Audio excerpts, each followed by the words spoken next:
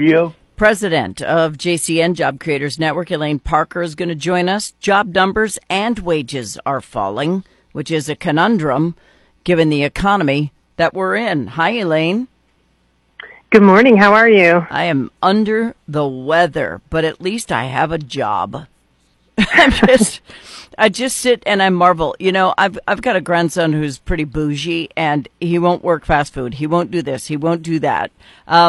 He's got it in his head that the job has to be perfect in order for him to do it. And that's just not the world we live in right now. You got to do what you got to do. Exactly. It's interesting to talk to younger people who are looking for jobs or are working. There's definitely a difference from when I was a teenager and looking for a job, and even just how they apply for the jobs. Everything's online. I remember walking into retail stores and saying, "Do you have an application I can fill out?" Mm-hmm. And trying to impress whoever was behind the desk. So things are very different now, for sure. Yeah, I'm so old. I walked into a pancake house at the age of 12 and said, "I need a job." They said, "How old are you?" I said, 15. They said, "Okay, you can start now. Go get a bucket and start cleaning the tables." And I mean, I had a job. It was that simple. So I'm not encouraging your children to lie, but I was 12, so cut me some slack. I wanted to work. I knew I wanted a car, and I know I wouldn't get in one unless I bought my own. So the world in which we live in right now, they're making $15-16 an hour. I was making $1.82. And it wasn't that long ago. So what's going on with wages going crazy and job numbers falling? I mean, what's going on, Elaine? Yeah, I mean, we've seen, obviously, inflation continue to increase, over the last 2 years. Prices are up almost 20%. Food is up 20%. Gas is up 50%. And what that does is inflate, obviously, wages, because we've also had a labor shortage.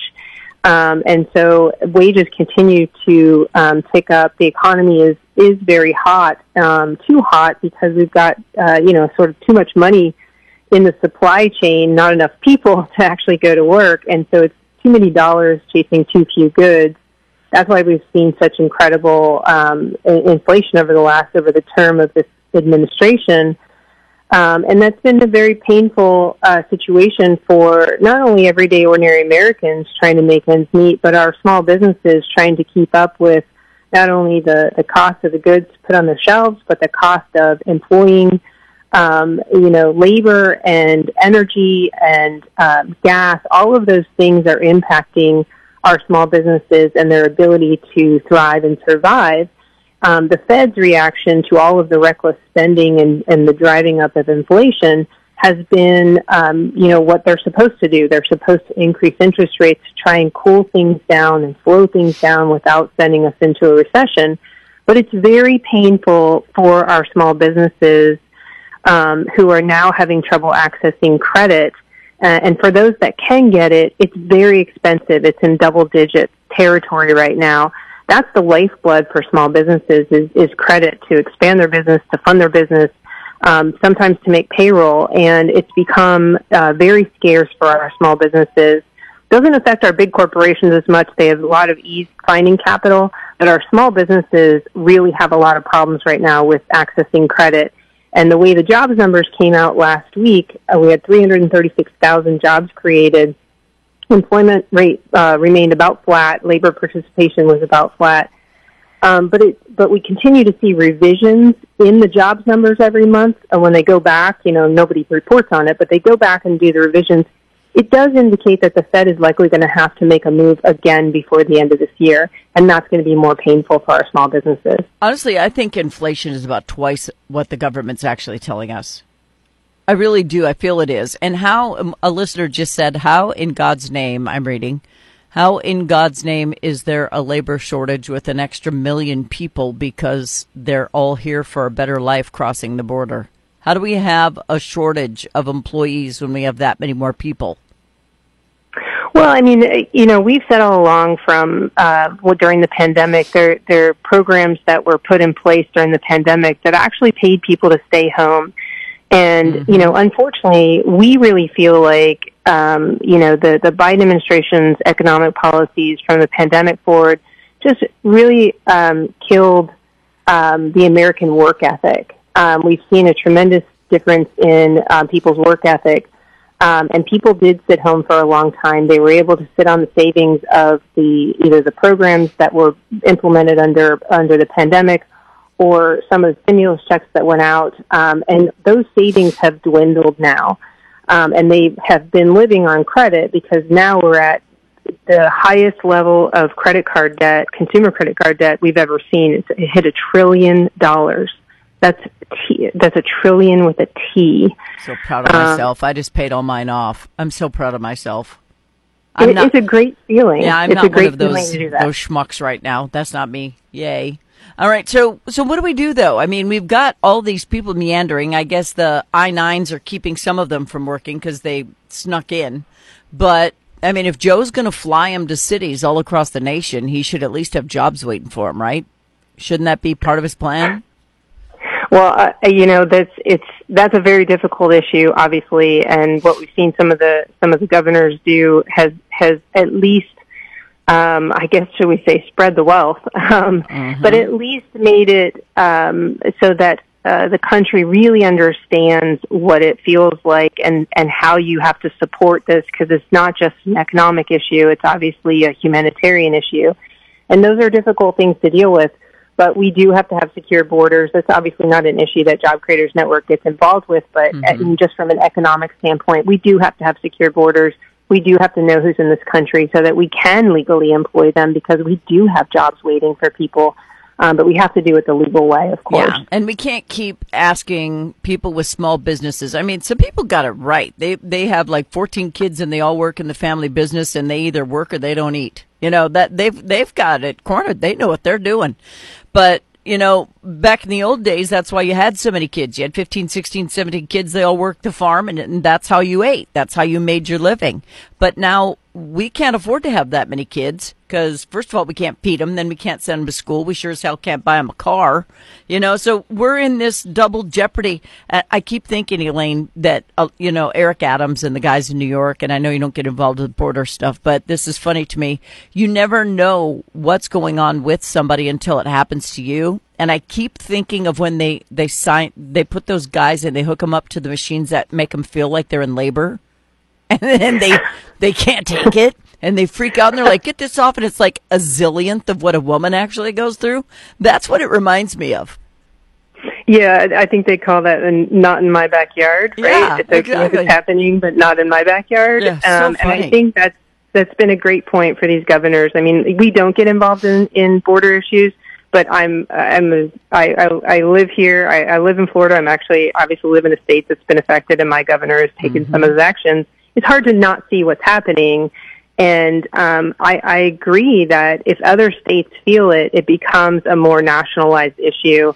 And we are starting to see these other governors and mayors around the country feel the pain and the impact on their communities. And that's putting a lot of pressure on Washington to do something. Yeah, yeah.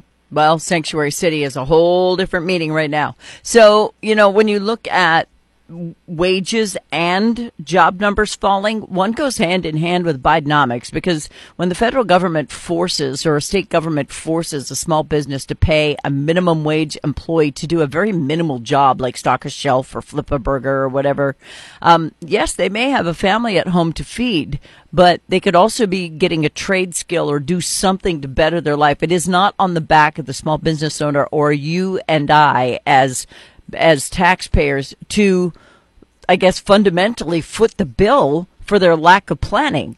So what's happening here is people have to fire people or go out of business, so we have fewer jobs, and the wages just aren't getting paid because small businesses can't afford to pay them.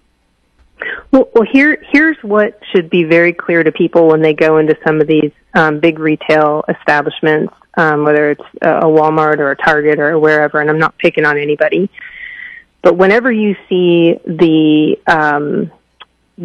cashiers disappear and they become automated to self-checkout, those are jobs that went away. So those companies may be paying more, but they're paying it to less people. Right. And that's what people need to understand. How would you like to be the little bitty granny who has to stand there and stop the guy who just tried to steal 12 packs of soda on his cart that he didn't ring up? You know, we're putting them in danger on top of it. But I think that they're going to switch back to human beings because of the high level of theft. So I think they're shooting themselves in the foot. Plus, I hate doing that. Can never find the stupid UPC code. What needs to happen in your mind, Elaine? What needs to happen in order for this to turn around? Well, the reason why we have this cost of living crisis or this inflation crisis that is really hurting everyday ordinary Americans is the reckless spending that we've seen over the course of the Biden administration. It is, like I said, it's just led to historic sticky inflation. Mm-hmm. And this year's deficit is actually projected to be $1.7 trillion. It's one of the largest in our nation's history. It's a ridiculous number. And instead of the administration and the Democrats in Congress relying on the Federal Reserve to keep ticking up interest rates in a painful way, they should do their part to overcome inflation. They should cut the inflation spending, the inflationary spending, and they should look at plans like the Job Creators Network. We developed an 8-point plan to help bring the economy back. It's called the American Small Business Prosperity Plan. It's 8 simple points. It starts with making the Tax Cuts and Jobs Act permanent, and doing very common sense things like increasing domestic drilling and not making it so difficult to drill for oil here, and bring down costs. Make credit more available to our small businesses, bring healthcare costs under control. It's very simple, common sense things, mm-hmm. but this administration does not seem interested in talking to the small business community. Even today, the president will be meeting with the heads of major corporations to talk about Bidenomics, how the economy is doing, and climate change. There seems to be no room at the table for the small business voice whenever this president meets with business. It's always big business. Yeah, and it's always his green crap that isn't going to happen anyway, and if it does, it'll break us to the point where we will be vulnerable to any enemy. But, you know, they could start the Keystone Pipeline back up. We'd have 900,000 gallons of crude flowing through every single day, and we wouldn't be reliant on anybody. I'm just saying. All right, Elaine Parker, President, JCN Job Creators Network. Where do they learn more about what you do? You can go to jobcreatorsnetwork.com. Please go there and learn more, and then write to your Congress people and let them know these are the things we want the House and the Senate to look at and talk about and bring to the puppet master to sign so that we can get our country back on track. Elaine, thank you. Thank you. Bye-bye. Elaine Parker.